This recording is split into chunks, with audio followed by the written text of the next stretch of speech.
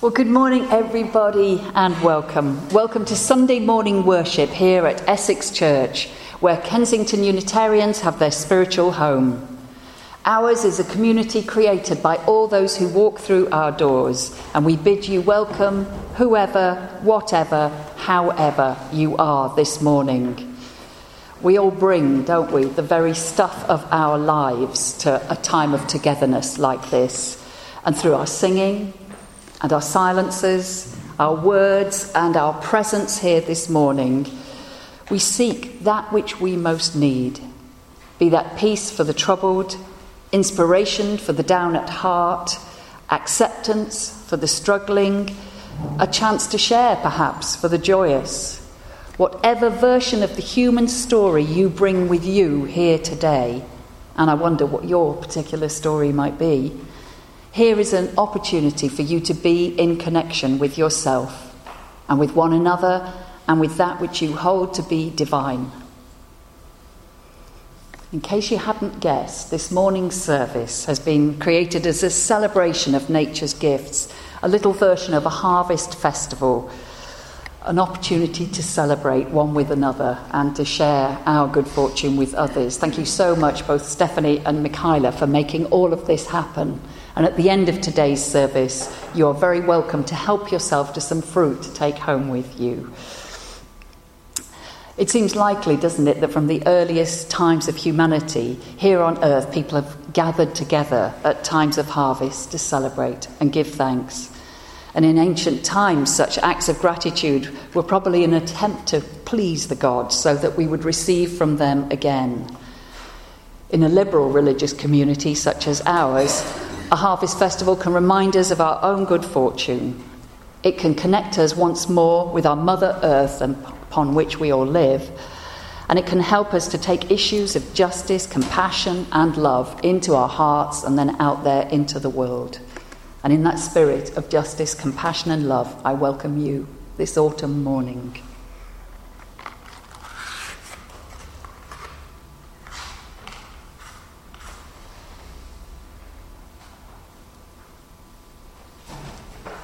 The Buddha taught that even though we were to use this candle light, this candle flame, to light 1,000 other candles, this small flame would not be diminished in the slightest. And we light this chalice flame each week to connect us with Unitarian and Unitarian Universalist communities all around the world, that its small flame of freedom might burn brightly in all our hearts.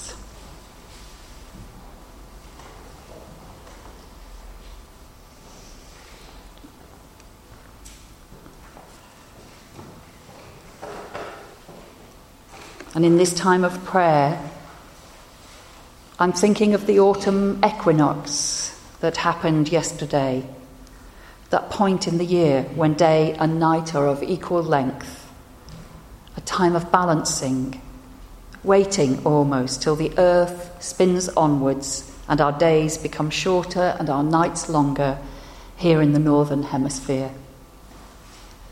Let us pray, though many of us may be unsure who or what we pray to. And yet we pray to that which is perhaps deep within us and greater than everything, the eternal, infinite, God of all lovingness, that which inspires us to be greater than we might otherwise be, that which accepts us as we are, with all our faults and frailties. This autumn time, let us give thanks for the abundance of our natural world, for the crops of the harvest time that delight us with their plenty. May each of us find something for which we can give thanks, each and every day of our lives, however tough the road we must travel. As our planet slowly but steadily moves towards a time of less light here in the north, may we find ways to keep our light burning within, through our work or our hobbies, through connections with one another, through the comfort of a warm hearth created within our homes.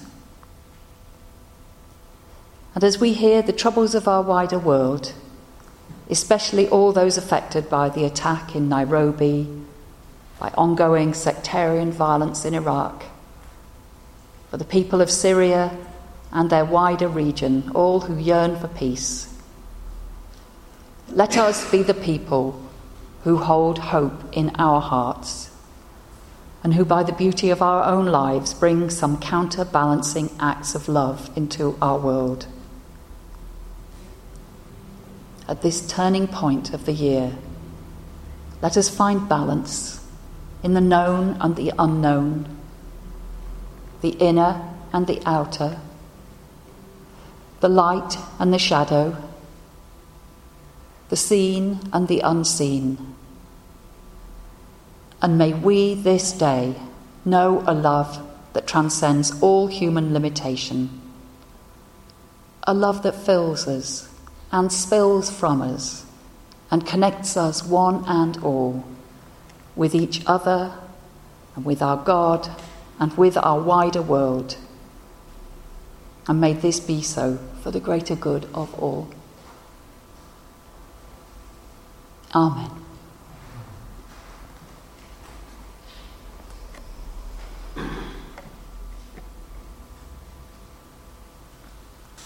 I wish the person who wrote this story down, Bill Darlison, was here to tell it to you, because he tells a great story. And he gets that voice sometimes. This is from a book of his. He's a Unitarian minister, who was at one time our minister in Dublin.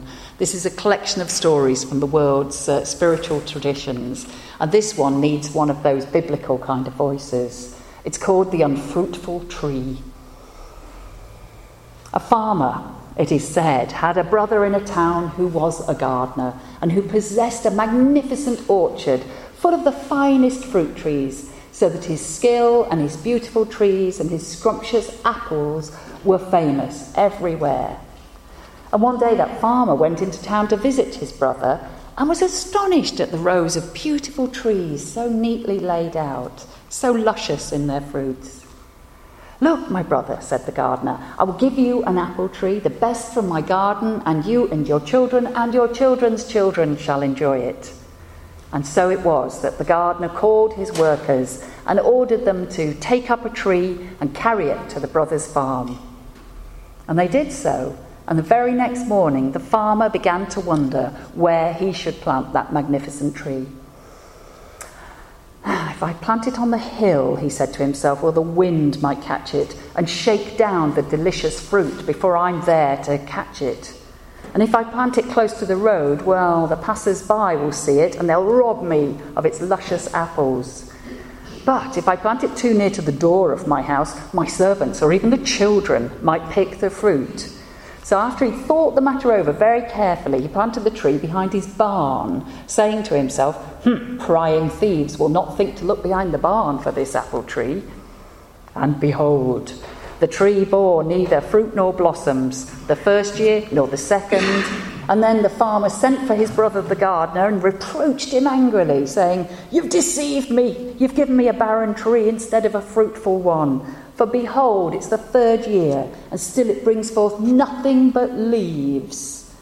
And then the gardener saw where the tree was planted, laughed and said, "You've planted the tree where it's exposed to cold winds. There's neither sun nor warmth. How then could you expect flowers and fruit? You have planted this tree with a greedy and suspicious heart. How then could you expect to reap a rich and generous harvest?" And that is the story of the suspicious farmer and his apple tree.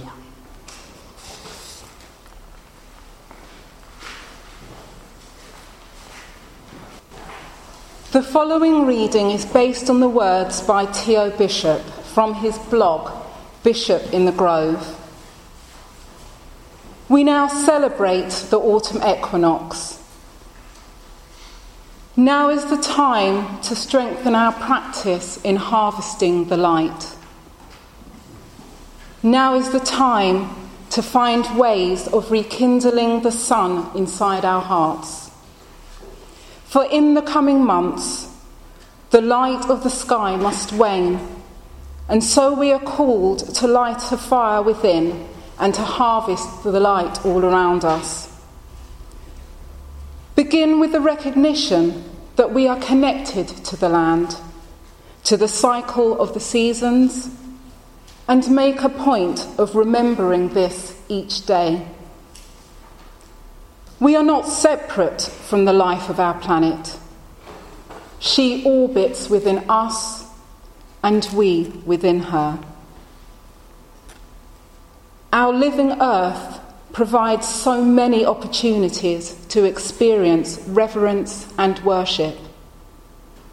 Our fellow beings touch our lives as we touch theirs. May we pray with a warm fire in our bellies and a gentle smile on our lips at this time of autumn equinox. May we harvest the light and keep it burning brightly in our hearts, so that when the deepest, darkest of winter is upon us, we will remember the summer sun.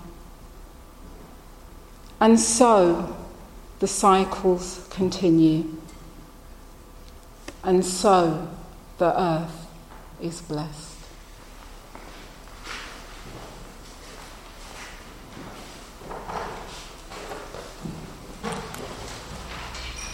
Leading worship and preaching sermons are great privileges. When I first started leading worship, I was the teacher of disturbed teenagers, and after a while somebody asked me which I preferred, teaching or preaching, and at that point it was still about 50-50. I loved both activities, but at the time, and this is true even to this day, nobody has thrown a chair at me when I've been preaching. Whereas that's happened more than once in my teaching career, that I've had to dodge a hurtling chair or textbook. So keep hold of your hymn books now in case you feel the need to throw something at me today, because I'm heading off into controversial waters. There is a concept in a liberal church such as ours which is called freedom of the pulpit, which means that a minister is entitled to say what they feel moved to say, and their words will not necessarily reflect the views of their congregation or indeed its trustees. But there's also an unwritten rule which advises ministers of religion to avoid endorsing or condemning any particular political party. And today I'm going to break that rule a little bit. So have your hymn books at the ready, team.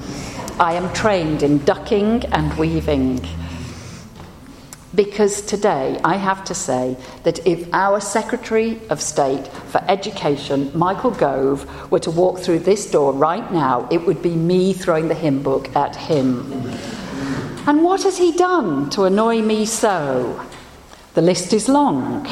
I have to be honest, but today I'm going to focus on his most recent blunder, which was to visit a food bank run by the Trussell Trust volunteers in his Surrey Heath constituency just a couple of weeks ago.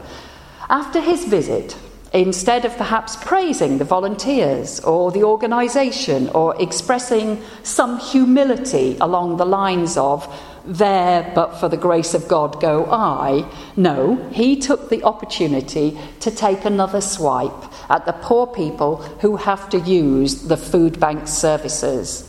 He was quoted as saying that the financial pressures which force people to go to food banks, and I quote, are often the result of decisions that they have taken which mean they are not best able to manage their finances. This comment made my blood boil, even though the odd thing is that on one level I agree with him and I know what he's saying is true.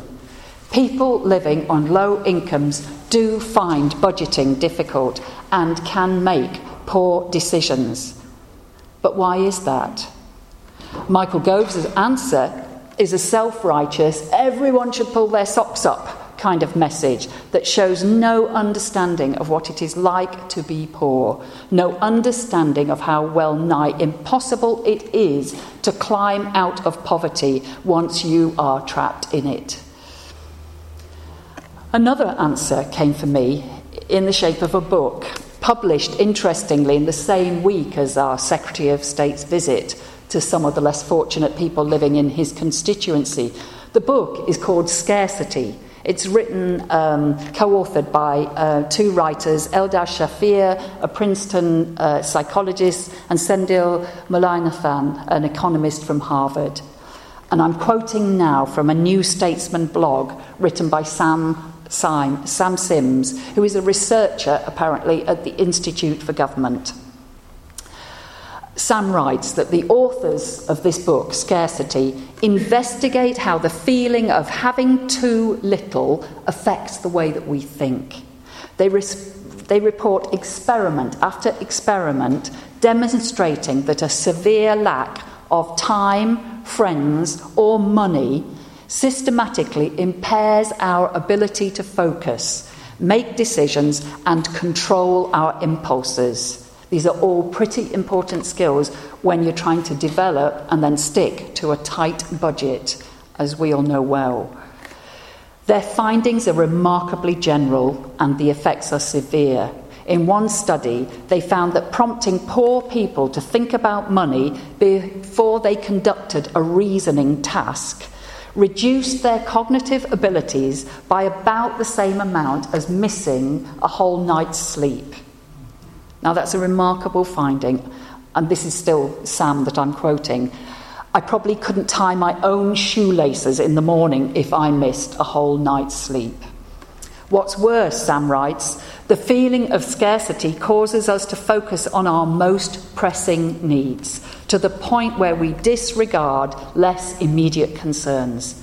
This tunnelling effect, for which Shafir and Mullainathan present a wealth of evidence, helps explain why poor people, be they in Manchester or in Mumbai, regularly take out payday loans at exorbitant interest rates.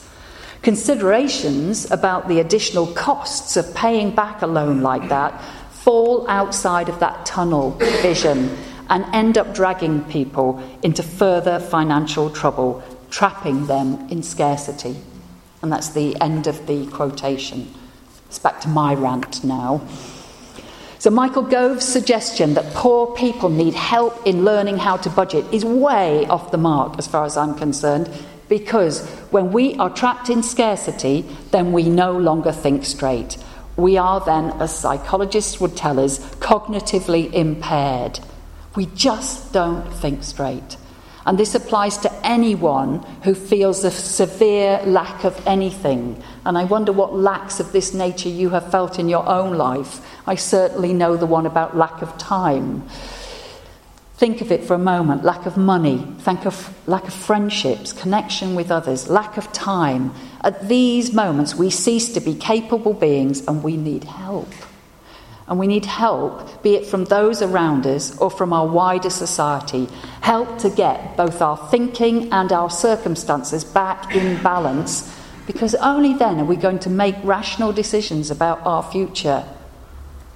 And isn't that the kind of society we want to live in, where we actually help one another, not from a holier-than-thou, top-down kind of charity, but from a deep understanding that it could be us that needed help, if only life circumstances were to be slightly altered. So is it wrong of me to wish that our Secretary for State could experience the grim reality in his own life of not having any money or resources whatsoever, of having to rely on charitable handouts to feed his children, or of making lousy long-term decisions in order to feed an immediate need? Okay, that's my rant over. I'm not going to mention him again today.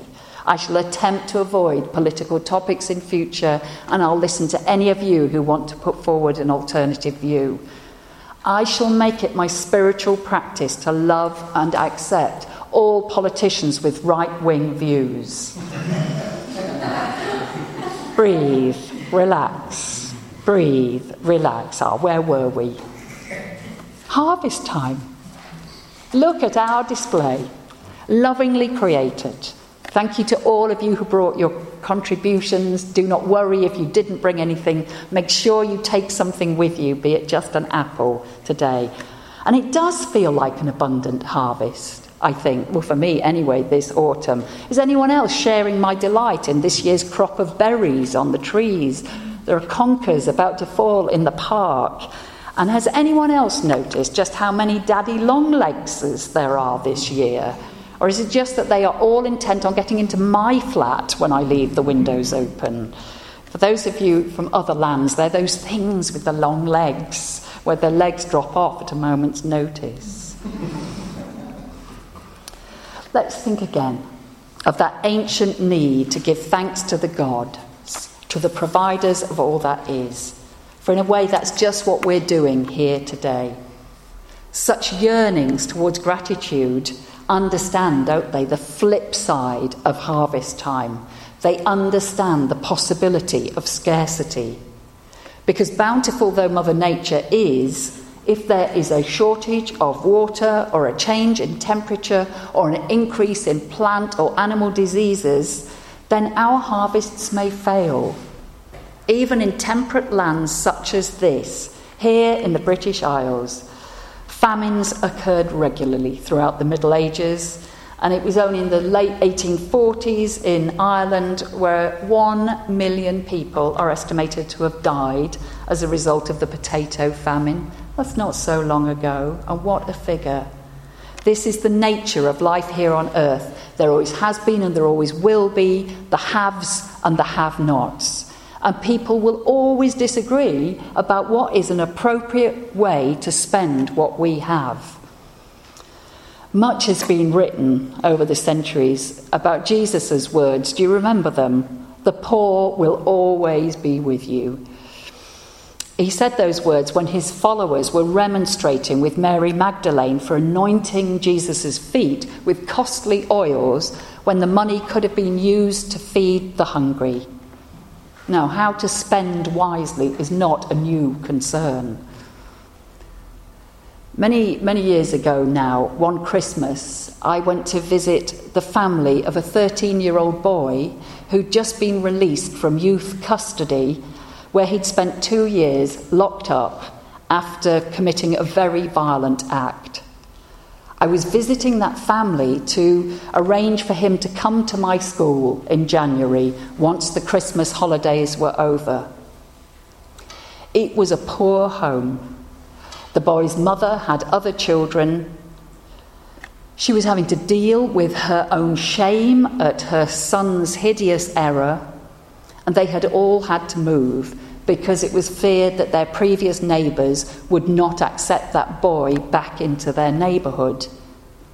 Their home did not have carpets or light shades or proper curtains, but it did have a Christmas tree and a big pile of presents, including many presents for this 13-year-old boy just out of jail. His mum told me of how much she'd spent on Christmas presents that year. She'd brought things out of a catalogue, and it would probably take, she said, the whole year to pay it back. And she said it quite proudly. She wanted her kids to have a good Christmas. And when I left that house, I sat for a while in my car and I cried. And I cried for 101 reasons. I cried because of the nasty, judging, middle-class bit of me that compared what that woman had spent on her children for Christmas with what I'd spent, which was far less on my own children. I wanted her to value a carpet or a light shade or a curtain over a pile of presents for children, particularly one who'd behaved as badly as her son. How dare I judge another human being's decisions in this way? How could I know what it's like to live her life and make her choices? I cried for everyone who has to live a tough life in a tough world.